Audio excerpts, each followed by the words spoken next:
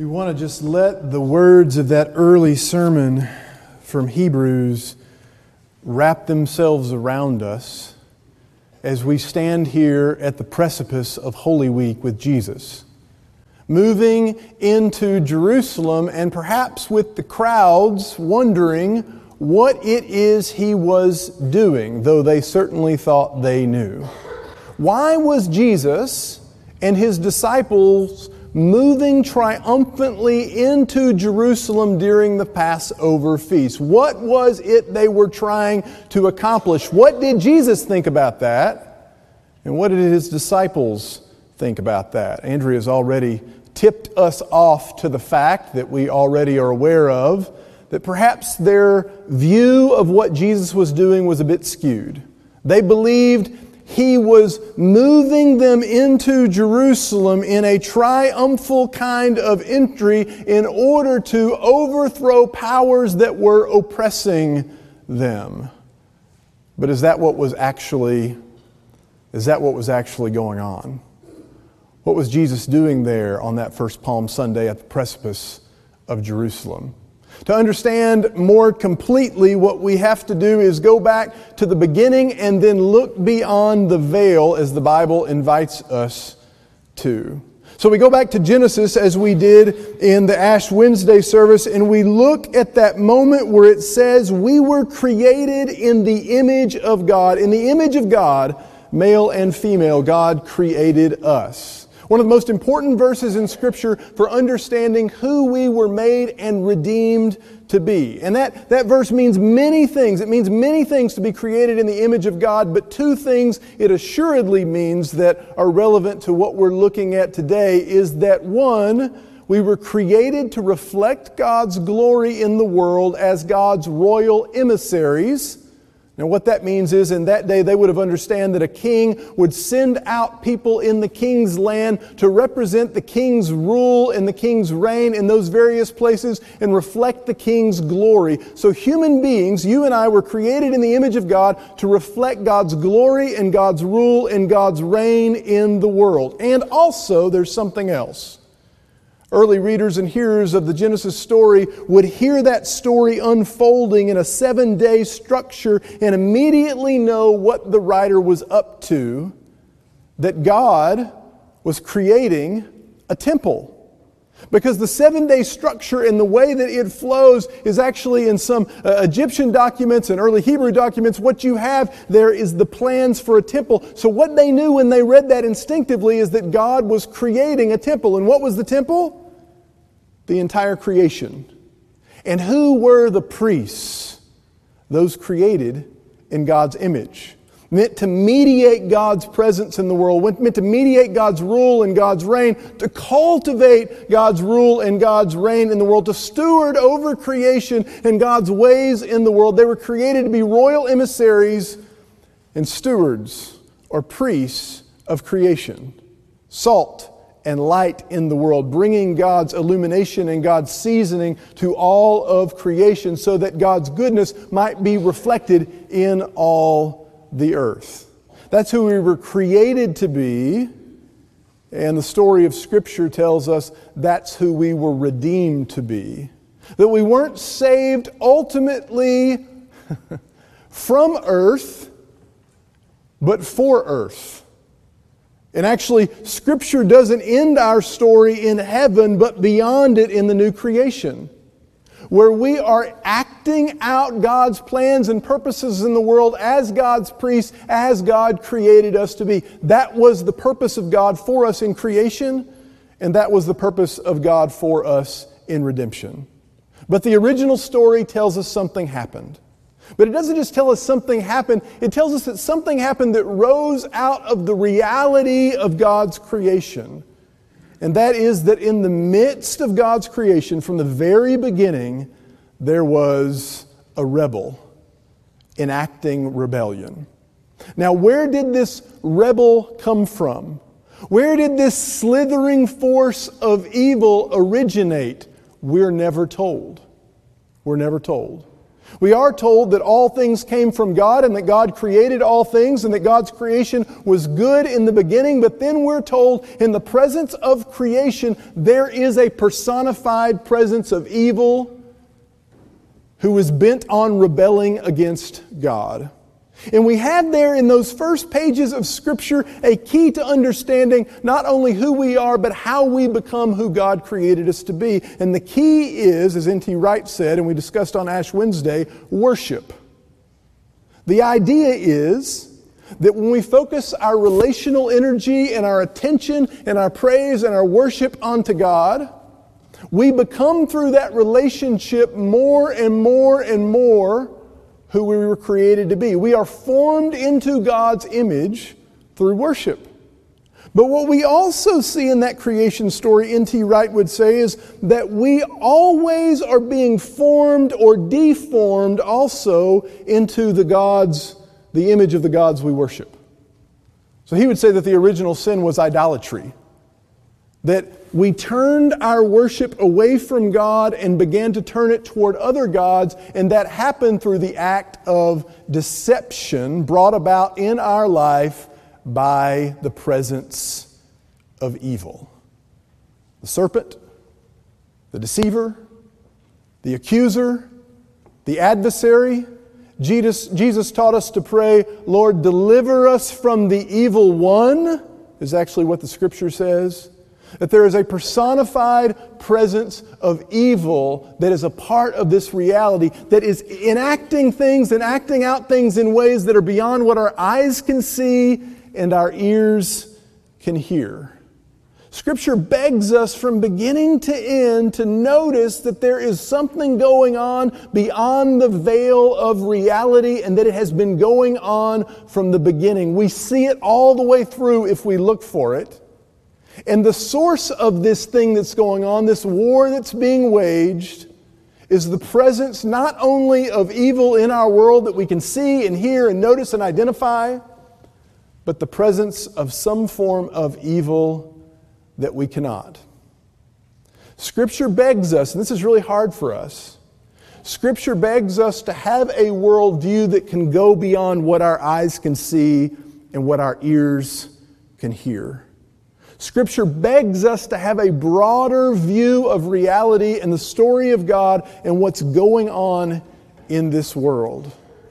Scripture begs us to see there is more going on than we can actually identify. We look back early in Scripture, and you may remember that story where Elisha is sitting in a house and his servant runs into the house and runs to him and says, Master, we've got to get out of here. There's an army coming after you to seize us and to kill us. You got to get... And Elisha seems completely calm. And he says, don't worry. Those who are for us are greater than those who are against us. And the servant says, but you don't understand, it's an army and they've got tanks and machine guns and cavalry and horses and all. They're coming after us to take us and to kill us and overcome us. And he says, don't worry. Those who are for us are greater than those who are against us. He says it again and again and again, and eventually he sends the servant over to the window, pulls back the curtains, and the servant sees that army on the edge of the hill before them, and behind that army he sees an army of angels. Those who are for us are greater than those who are against us. We see this early, we see this all the way through the story, we see this at the end in Revelation, where Revelation is begging us not to consider some future prophecy, but what the presence is actually like. We're being asked again and again and again, those people who were being persecuted in the early church, to pull back the veil of reality and see that those who are for them are greater than those who are against them. That while they're being persecuted and killed and asked to renounce their faith in Jesus, if they would only pull back the veil of reality, they would see what is working not only against them, but for them, and they're being begged again and again and again to worship the Lamb who was slain for them before the foundations of the earth. There's more going on than we can see with our eyes and that we can hear with our ears. Is there evil in the world? The windows we're going to be looking through us today beg us to see it. Is there evil in the world? You know there is. And many of us can name it in very specific ways, but is there evil beyond the veil? Is there evil beyond the evil that we can name? Doesn't it seem like there is? I've never been more convinced in my entire life than these last few years that there are things going on in this world that cannot be explained. And I think if we watch the news and we listen to the people in our community and we notice things that are going on, I'm not talking about political figures. I'm not talking about people or events you can see on your TV. I'm talking about people that you know and love, communities that you know and love, groups that you know and love, and seeing things acted out in the world, beliefs and ideas and things like this. And you might say about those things, I know those people. I know their character. This doesn't seem in alignment with who they are. It seems like there's something going on beyond the veil of reality that we can't see with our eyes or hear with our ears. Winston Churchill once prophetically said, "The empires of the future will be empires of the mind." Meaning that the empires of the future will be won not with bombs but with ideas. In Scripture, the Satan, the evil one, the adversary, is often known and characterized by deception. Deception. So the war that's going on, that Scripture is trying to help us see, is a war that we not only can't see, but that we can't understand because it's fought in ways that don't line up with our own vision of war in this reality. Think not so much of the images you've seen from the Ukraine, but imagine a hacker in St. Petersburg, Russia, sitting at a computer, creating algorithms for social media that would bring forth certain news stories and certain ideas and certain things like that somehow might prick your emotions and steer your thoughts in tender moments. Perhaps even begin to move a group of people to a certain sort of idea or thing, and you know the deceiver is no dummy. But the greatest means of deception, the greatest lies, are almost always mostly true. Almost mostly true. Just enough untrue to unravel you if you believe it. This is the work of the evil one. This is how it works. And the idea of the windows we're looking through today, the victory windows, is that Jesus came not only to bring about our forgiveness, but to bring about our freedom from the forces and powers, the principalities, as Paul said, that have come to enslave us as we have participated in them. And actually, as kooky as this may sound to you, as non-modern as this may sound to you, it might be interesting for you to know that the victory windows of the atonement were the primary ones that the early church looked through the first 1,000 years of the church. You get that? Now we might say, yeah, but that was then and we know better now. We know the world's not really like that now. What C.S. Lewis would call that is chronological snobbery. For the first 1,000 years of the church, when the church looked at the windows or looked at the cross, they saw it through these dominating ideas of victory. First, one known as ransom, and then an interrelated view called Christus Victor. The best example I've seen or read or heard of in modern culture of the ransom view of the atonement comes from C.S. Lewis's book, The Chronicles of Narnia, The Lion, the Witch, and the Wardrobe. You read the book, you've seen the movie, perhaps, listened to it. Lion, the Witch, and the Wardrobe. At the end of the movie, we have one of the brothers, one of the siblings, Edmund. And Edmund, at some point in the story of The Lion, the Witch, and the Wardrobe, has become hooked on Turkish delight. And the one who has hooked him on Turkish delight, some sweet candy, is the White Witch, who represents the presence of evil in Narnia. And Edmund gets to the point where he's so addicted to Turkish delight, he'll do almost anything to get it, including betraying his siblings.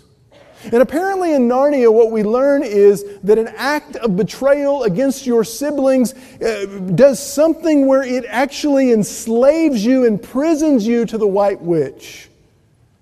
And you become, your blood and your body and your life becomes hers. She can take that life if she wants to. Somehow by participating in the evil, you become captive to the evil. At the end of the story, with Edmund captive to the evil one and his brothers and sisters and others trying to free him, Aslan, the Messiah figure, the Christ figure, shows up and tries to get him out of this bondage. But there seems to be this deep magic in Narnia that's connected to a law that was written at the foundation of the world that says there's nothing Aslan can do to free him from this bondage except offer himself as a substitute, which makes us think immediately of substitutionary atonement. But that's not actually what Lewis is trying to display here. Because what happens is Aslan pays Edmund's debt with his own life, his own blood. The lion, the great lion, the Messiah lion, is killed. And the witch believes she has now ultimately won the victory over Aslan in Narnia, only to find out a few days later that the Christ figure has risen. And they're all baffled by this. He's come back even stronger than before. What has happened? The children ask Aslan. He said, well, see, the witch did know the deep magic. She did know the law. She knew the law, the deep magic that was there at the foundation of the world. But if she had looked a little bit further back to before the beginning of time, what she would have noticed is that there is a deeper magic. And that if someone is slain who is an innocent one for a guilty one, that something begins to happen and the wheels of death start to turn backwards. There's a deeper magic, he said. It's the magic of self-sacrificial love. The ransom theory of the atonement would say that there was a debt that was owed to the devil that God paid through Jesus, which may sound completely weird to you, except consider this. The predominant view of the atonement among many in the Christian world today is the satisfaction theory. That's the theory that was developed about 1,000 years ago, which basically says that Jesus needed to die to appease the wrath of God. By the way, a pagan idea of God. To appease the wrath of God. So Jesus basically died to pay a debt that we owed to God. Or in other words, God saved us from God. But the dominant view of the atonement for the first 1,000 years was partly that there is this war that is going on between the powers of good and evil, and that God has paid a payment and saved us from the evil one. Now, there are plenty of people that thought that sounded just as problematic as you may think it sounds today. And so there is a variation, again, for the first 1,000 years of the church, of this victory window called the Christus Victor theory. And the Christus Victory theory would go to that moment on Palm Sunday as Jesus sat on the precipice of Jerusalem and say, here's what's about to happen. What's about to happen is Jesus is about to storm the gates of hell. That Jesus enters into Jerusalem, storms the gates of hell. The cross seems like a victory for the devil, but what it actually is a kind of Trojan horse. And Jesus sneaks his way into the depths of hell and unlocks the gates, letting the captives free, rising up through the resurrection, and then bringing about the new creation and inviting us to live in it, as we were always made to live and to be. That Jesus has achieved the ultimate victory on the resurrection, and through the resurrection, even though we might say there's still a war and a battle going on. That's what the New Testament writers would say. But what Jesus might say is that war and that battle that's going on right now is kind of like the Japanese intelligence officer who was dropped off on the island of the Philippines about a week before World War II ended. He hid in the jungle for 29 years believing that the war was still going on until his commanding officer came and found him there. The idea of the cross and the resurrection, when you look through the victory window, is that the ultimate decisive battle has been won even though the war still rages on. But that the cross and the resurrection is a sign of the ultimate victory. There's more going on beyond the veil that we can see with our eyes and hear with our ears if we're willing to see it. To look through these victory windows. Which may sound completely strange and pre-modern to us. But I wonder if we might at least be open to the possibility that there's something else going on in our world today. Several years ago, I needed a doctor. I didn't have a doctor yet here. Someone pointed me to a doctor. And I needed a doctor because for a long period of time I was experiencing chest pains. And by the way, just about every man in my family before my father's generation died before they were 50 years old. So don't get a search committee yet, but I'm 44. But I thought maybe the chest pains meant I should probably go to a doctor. Christy thought that as well. So I found a doctor. And I went to the doctor and they did the stress test and the heart test and all the things to try to figure out why I was having these chest pains. And ultimately we sat down to wade through all of the evidence and the data. And he let me know it doesn't really have anything to do with your heart. Your heart's okay, great. So probably what it is, and it's like this for a lot of people, is probably it's stress related.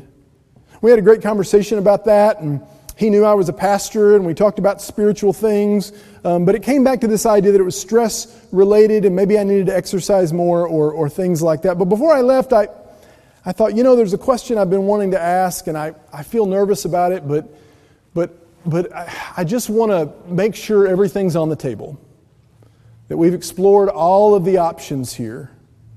I said, if this is stress related, if this is anxiety related, I wonder, because of these various things we talked about, if maybe, what do you think, maybe I need some anxiety medication.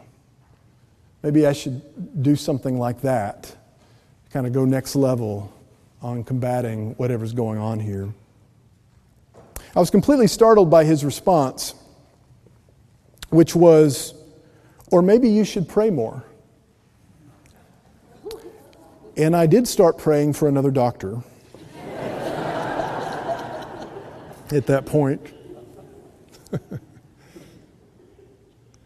And it took me a while to get the courage to go to another doctor, but even with all of the prayer and exercise, the chest pain continues. So I got a suggestion to another doctor, and I went to another doctor, and I sat with him for just a few minutes, and this is what happened. We sat down, and he started asking me questions. As I would respond, he would type things on his computer, then ask me another question, type things on his computer. Eventually he said very quickly and clearly, well, it sounds to me like you have acid reflux. So here's what I'm going to prescribe for you. It was an off-brand version of Prilosec. Let me know in a couple of weeks how you're doing. And about 4 days later, the chest pains were gone.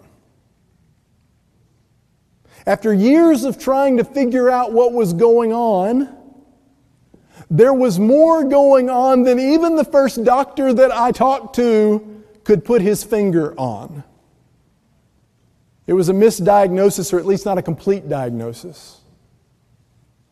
And I share with you in hopes that you might take that and be willing to wonder, at least for a little bit, if there are things happening in this world and in your life that may be happening for reasons you have misdiagnosed, or at least not completely diagnosed, because you don't have the openness or the ability or the willingness to consider it or see it. The victory windows of the atonement beg us to see that our brokenness in this world is rooted in realities that are both seen and unseen. The victories of the atonement, the victory windows of the atonement are begging us to understand that we are at war in ways that we know and in ways that we don't.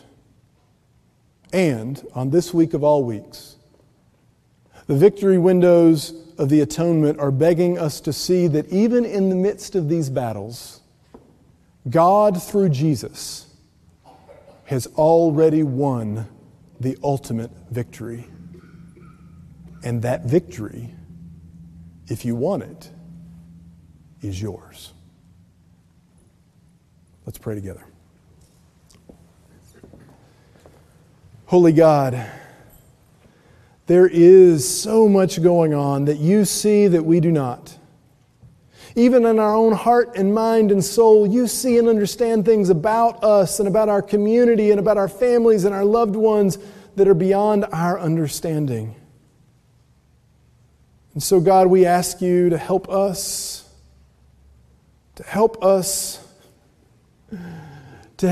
find the victory in this life that you have achieved for us.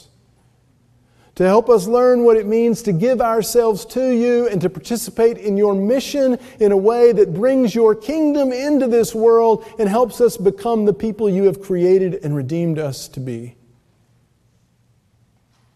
God, we pray that you would expand our vision, our understanding, our hearts, our minds, our calling, our willingness to submit our lives to you and you alone. This we pray in the name of Jesus, the victorious one. Amen.